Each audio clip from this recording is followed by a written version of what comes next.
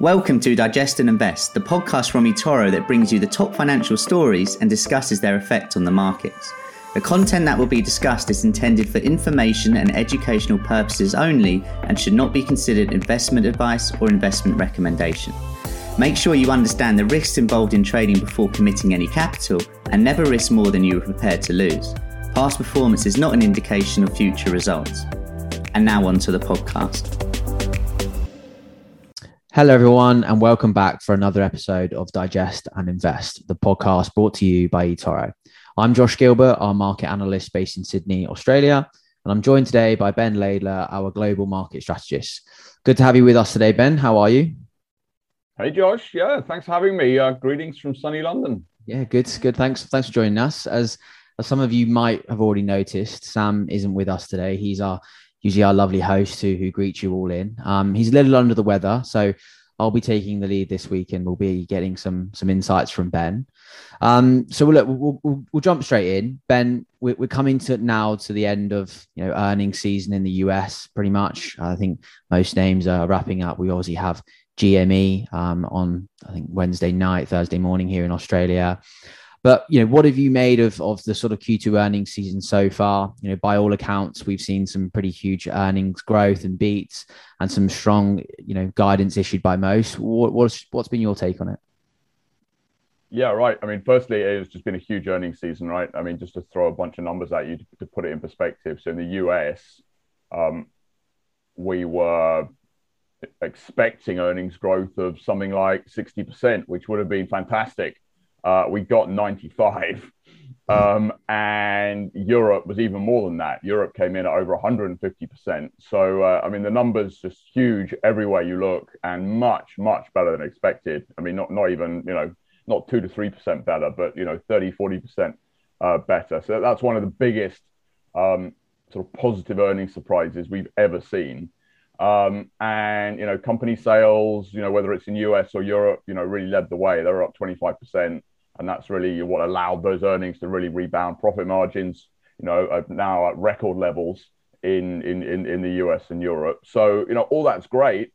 But, secondly, I don't think we're done, right? And I think this is what continues to sort of push markets higher. Analysts, after that, quarter like that have sort of been looking again at their profit forecasts, realizing they're too low and sort of pushing them up. And, companies have been more confident about, getting out there, talking to investors and basically saying, business is better than we thought it was. So, both those trends, very positive and they're continuing. And, just to put some numbers on that, right? I mean, the average analyst for the US next year is looking for less than 10% earnings growth, right? And we've just had 95. Yeah. So, I think that number is far too low. And, we're expecting basically twice that for next year. And just, why is all this important? Remember, there's only two ways to make money in markets, right? Either companies make more money or investors are prepared to pay more money for those profits. So, this is one of the big drivers of markets and it's been very positive. And I think it continues to be, very positive. And as I say, it's, probably the biggest pillar of, this market going higher from here. Yeah, and it's interesting. You obviously said that the outlook from analysts is only 10% growth. Yet we obviously had 90% growth compared to 60% expected. So I wonder if they go full circle and then lift expectations much higher. And because obviously what we tend to see now quite frequently is earnings beats, right? It just seems to sort of be the continuous thing. So I wonder if they do go full swing and maybe over egg their earnings expectations. But it doesn't seem that. I thought that might be the case, right, where they go completely the other end and put estimates up much higher, but it doesn't seem like they're doing that. And that process is a positive process, right? I mean, it may all come to a horrible end if they do take them up, too far. But getting from A to B, it should be a very positive process for markets, right? Yeah. I mean, that basically means that for the same valuation level for, US is on 21 times earnings, which is quite high. But that same valuation level, you can justify a market being higher if, earnings end up being 20% higher than expected, then the market can be 20% higher than, you were initially expecting. So, point taken, but I think that's hopefully a problem for the end of next year rather than for right now. Yeah, that's fair. So sort of switching back to sort of last week, we had some pretty weak jobs data on Friday from the non-farm payrolls, which means that we're probably likely to see the Fed sort of delay their sort of tapering, a word that we've heard sort of quite a lot recently. And if, we've seen obviously a huge amount of retail investors come into the market recently. So a lot of people might be wondering what that is. So could you just break down for our listeners, what I mean by that and what is the impact likely to be on the markets for that? Great. Yes, you've given me the hard job because you don't want to do it. So I mean, let me take the easy bit first. I mean, payrolls on Friday in the US. I mean, US jobs report, shocking miss, right? I mean, we went from over 1 million new jobs being created the month before to less than a quarter of that next. And the culprit was I think just all the disruptions being caused by the sort of virus third wave, in the US, of that sort of reopening and sort of back to school, rehiring sort of process. I wouldn't worry too much about it. I mean, I put it in the sort of one-off sort of camp, for now. And I do think the sort of broader data is telling you that sort of growth recovery is remains very on track. So on the Fed, just I guess the 2-second history lesson here, right? Why do we care about the Fed? They've just cut interest rates to zero at the during the pandemic, which we've basically only ever seen once before. So super low interest rates, and they did another thing. They started buying a lot of bonds. So $120 billion of bonds a month to keep bond yields low. If they're pushing up the price by buying lots of bonds, then that brings down the bond yield. And low bond yields help a lot of people. It makes it easier for companies to go out and borrow money and keep themselves alive through the crisis. Your mortgage is cheaper, your credit card rates are lower. So low bond yields help a lot of people, and that's why the Fed is been working very hard to keep bond yields low. But the issue they have now is, the economy is recovering, and we're no longer in the sort of depth of crisis we were in. So that sort of amount of support is, increasingly unnecessary. So what tapering refers to is like stage one of this process of how the Fed begins to provide less support to the economy, and that is, they start buying less of these bonds. So they take those purchases from 120 billion to zero. They probably start that process later this year, and they probably get to zero by mid to end of next year. As you say, I mean, things like this jobs report and these question marks over just how quick is the recovery coming through just pushes that decision sort of back a little bit. But that sort of tapering up, buying less bonds is only stage one. Stage two, when they're finished there, and assuming the economy is still sort of rebounding and everything's on track, stage two is they then start raising interest rates as well. So this is a very gradual process. And I think what's important for everyone to understand is, this is all happening for the right reasons. They wouldn't be doing this if economies and companies, couldn't handle it, A. And B, they're not out to surprise anybody, right? And we've had instances in the past where, the Fed has, surprise markets. This time, I don't think that's going to happen. I mean, we've sort of got bored of talking about it, and they haven't even started yet. So I think this process is going to be very slow, very gradual. It shouldn't destabilize markets. And again, it's happening for the right reasons, because, as we just talked about, I mean, economies are reopening and corporate earnings are absolutely booming. Yeah. And you mentioned I gave you the difficult job, and that's why I let you have that job there, because you explained it very, very well. So, but yeah, exactly that. And, I think we got some information from you yesterday, which essentially was talking about, Biden is going to have to sort of decide soon on choosing or a new chair or reappointing Jerome Powell. So there's a lot to sort of contend with, and on that sort of subject of people and lots of things to contend with, investors have sort of got quite a bit to contend with right now. We've obviously got inflation has been running sort of red hot. We obviously just discussed it then, but we've obviously got the potential tapering coming from the Fed at some point. We've seen one of the longest positive runs from the S&P 500 without a sort of a significant, 5% pullback that we've sort of, ever seen. And then you discussed it there, the possibility of rising bond yields and obviously rates. So in this market, how can investors make their next move? And, what asset classes, areas of the market should they be looking at or adding to their watch list? Yeah, I mean, I think you've sort of laid it out. I mean, I guess the way I sort of think about it is I think this market is climbing a wall of worry. And what I mean by that is, you've just given us 5 or 6 things to worry about. I'm reasonably bullish on the outlook, and I think we're going to worry less about those things over time.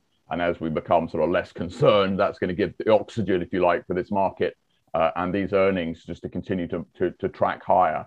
So, we've got an S&P 500 target for next year of over 5,000. So, that's sort of 10% upside from here. So, we're still positive.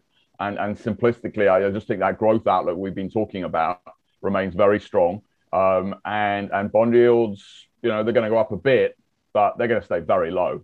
Bond yields now are basically nearly a quarter of what they were coming out of the last recession. So even if they go up a bit, are still going to be very low. And that supports high valuations. So, good growth, high valuations, I think that's good for equities. One. Two, having said all that, 10% upside from here, I think investors have maybe got a bit greedy, right? We've had 20% so far just this year, and the year isn't even closed yet. And we've obviously had a couple of very good years. So, and there are, definitely risks out there. And, this would be, if we do get 10% next year, that would be sort of an unprecedented fourth year in a row of strong sort of equity returns. You've only ever seen a streak like that once before in the last 50 odd years. So, just to give you a sense as to how unprecedented it is.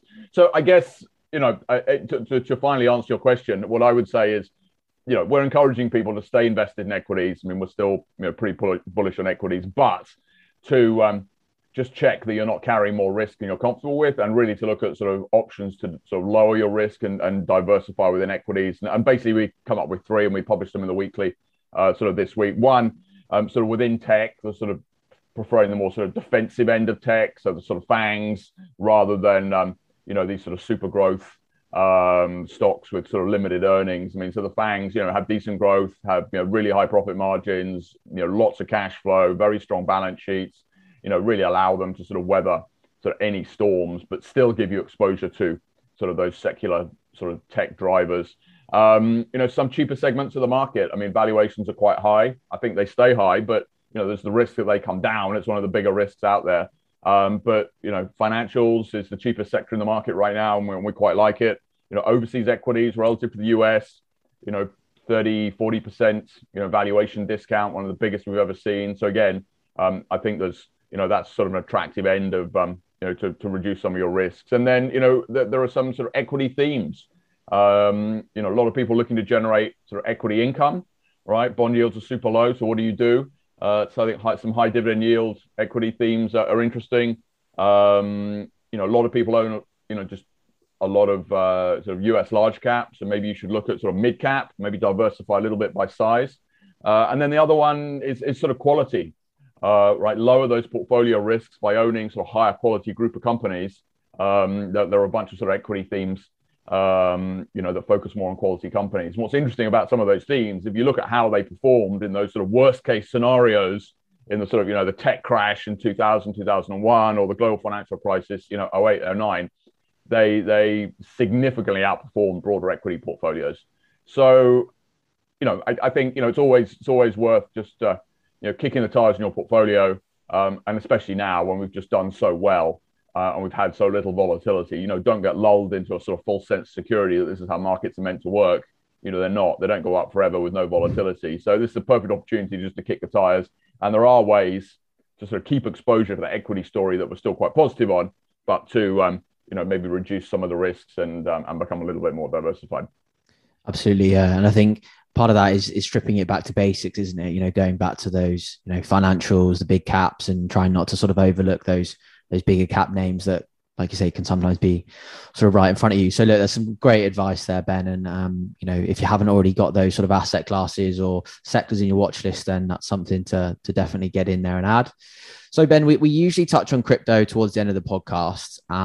So it's been a bit of a crazy week already for Bitcoin. And when we filmed this, it's only sort of Wednesday, really. So, Bitcoin broke 50K again at the start of the week. Looked like it was sort of moving quite well. Ethereum was sort of moving above 4,000, teasing a new all-time high. But then yesterday, sort of all came tumbling down. El Salvador adopted Bitcoin as sort of legal tender, and we were seeing Bitcoin being used in Starbucks and McDonald's, sort of, so that the first of its kind, really. But yeah, as I say, it sort of spun around and markets have sort of saw red. what have you made of sort of the recent move from crypto? And, we spoke a little bit there about diversification, and I want to just maybe get a bit of a sense of an idea from you of how investors can make use of crypto assets in their portfolios as a way of also diversifying. Yeah. So, Bitcoin and crypto have just shown you that sort of volatility, for better or for worse, comes with the territory, right? I mean, I think we've had, 15 pullbacks? Pullbacks is not a strong enough word. 15, big price corrections of approximately 50% in the last in the last sort of 15 years. In equities, you haven't had a single one, right? So just to compare, we were talking about equities just before, how little volatility there've been. I mean, it's part of the territory of the crypto, and I think we've seen a little bit of that, recently. But I think it's always useful just to take half a step back, right? I mean, I have no idea what's happening to crypto, tomorrow, next week, next month. But I think longer term, I think what you're clearly seeing, and what I think the next driver is just this broadening institutional adoption of Bitcoin. And I think that's barely scratched the surface. And I think what's attracting and what will force institutions to buy Bitcoin, and I think this is relevant to the broader users, or broader listeners here, is just these very high risk-adjusted returns. So even if you adjust, these returns for this super high volatility we just talked about, it's still a very attractive proposition. And secondly, is the very low relationship with other assets. So this so-called correlation. If equities go up, crypto tends to go down. If crypto goes up, equities go down. I mean, the fact that it doesn't move together, is very attractive when you're thinking about creating this sort of diversified, sort of all-weather portfolio that can sort of do well at all times. And it's that combination that makes crypto just absolutely fascinating. And and we haven't even got on to the broader use case. We've just had this boom in NFTs, which is helping crypto. We haven't even got on to is it an inflation hedge? I mean, there's a lot of other reasons to own that Bitcoin and crypto it could be attractive longer term. But I'm very focused on just this institutional adoption story, and the fact that that adoption is sort of inevitable, and the reasons for that I think are useful for everybody. Just even with the volatility, the returns have been very good, and these low correlations, I think, increasingly make it part of just a plain vanilla diversified portfolio across different assets. Yeah, absolutely.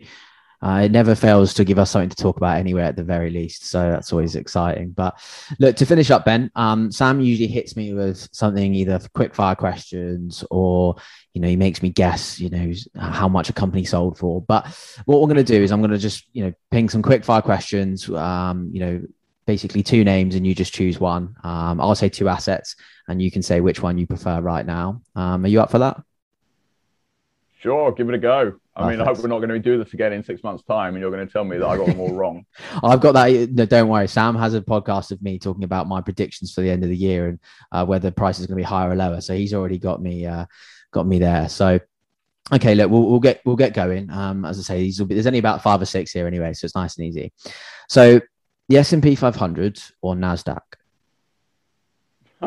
Starting with the easy one. Yeah. I'm probably not going to make any too many converts here. I'm going to say S&P, because I think we stopped worrying. We worry a little bit less about the virus, and that gives S&P room to recover some of the ground it's lost to Nasdaq recently. Yeah. The US or Europe? I have a decade of history that tells me I'm wrong here, but I think Europe. I think with the growth about to rebound, I think Europe is much more sensitive to that. Lots of cyclicals, much cheaper market. I go with Europe, but again, there's a decade of history that tells me I might be wrong. Okay, well that you might have answered the second or the next question. Value or growth? Yeah, I think to be consistent with the last two answers, I would have to say value. Yeah, that makes sense. Okay, I might get you here, but I might not. Gold or Bitcoin? Difficult not to say Bitcoin after this podcast. Yeah, that makes sense. Tesla or Volkswagen? Oh yeah, I'm making more friends here. Volkswagen. Okay, yeah. Second largest car maker in the world. 6 times PE, 4% dividend yield. I like the risk reward on that. Yeah, biggest, obviously one of the biggest manufacturers in Europe as well, and obviously going up against Tesla. Europe is the biggest market for EVs, so that makes sense. And the last one, and this would be an interesting one: Amazon or Alibaba? Yeah, I'd have to go with the everything store on that one. So Amazon, I think China's a little bit of a value trap right now.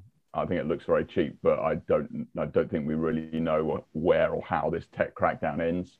Yeah. So, I think it's a long-term opportunity in China. I'm just not sure. I think Amazon probably does better for now. There we go. There it is. Well, look, Ben, thank you very much for joining us. Thank you everyone for listening to the podcast. You can learn more about the markets by visiting our eToro Academy. We'll be back next week, and hopefully Sam's back with us. But thanks a lot for joining, and Ben, thanks for being with us as well. Thanks for having me. Goodbye. Thanks, guys. Take care. You've been listening to Digest and Invest from eToro. For more information, visit eToro.com.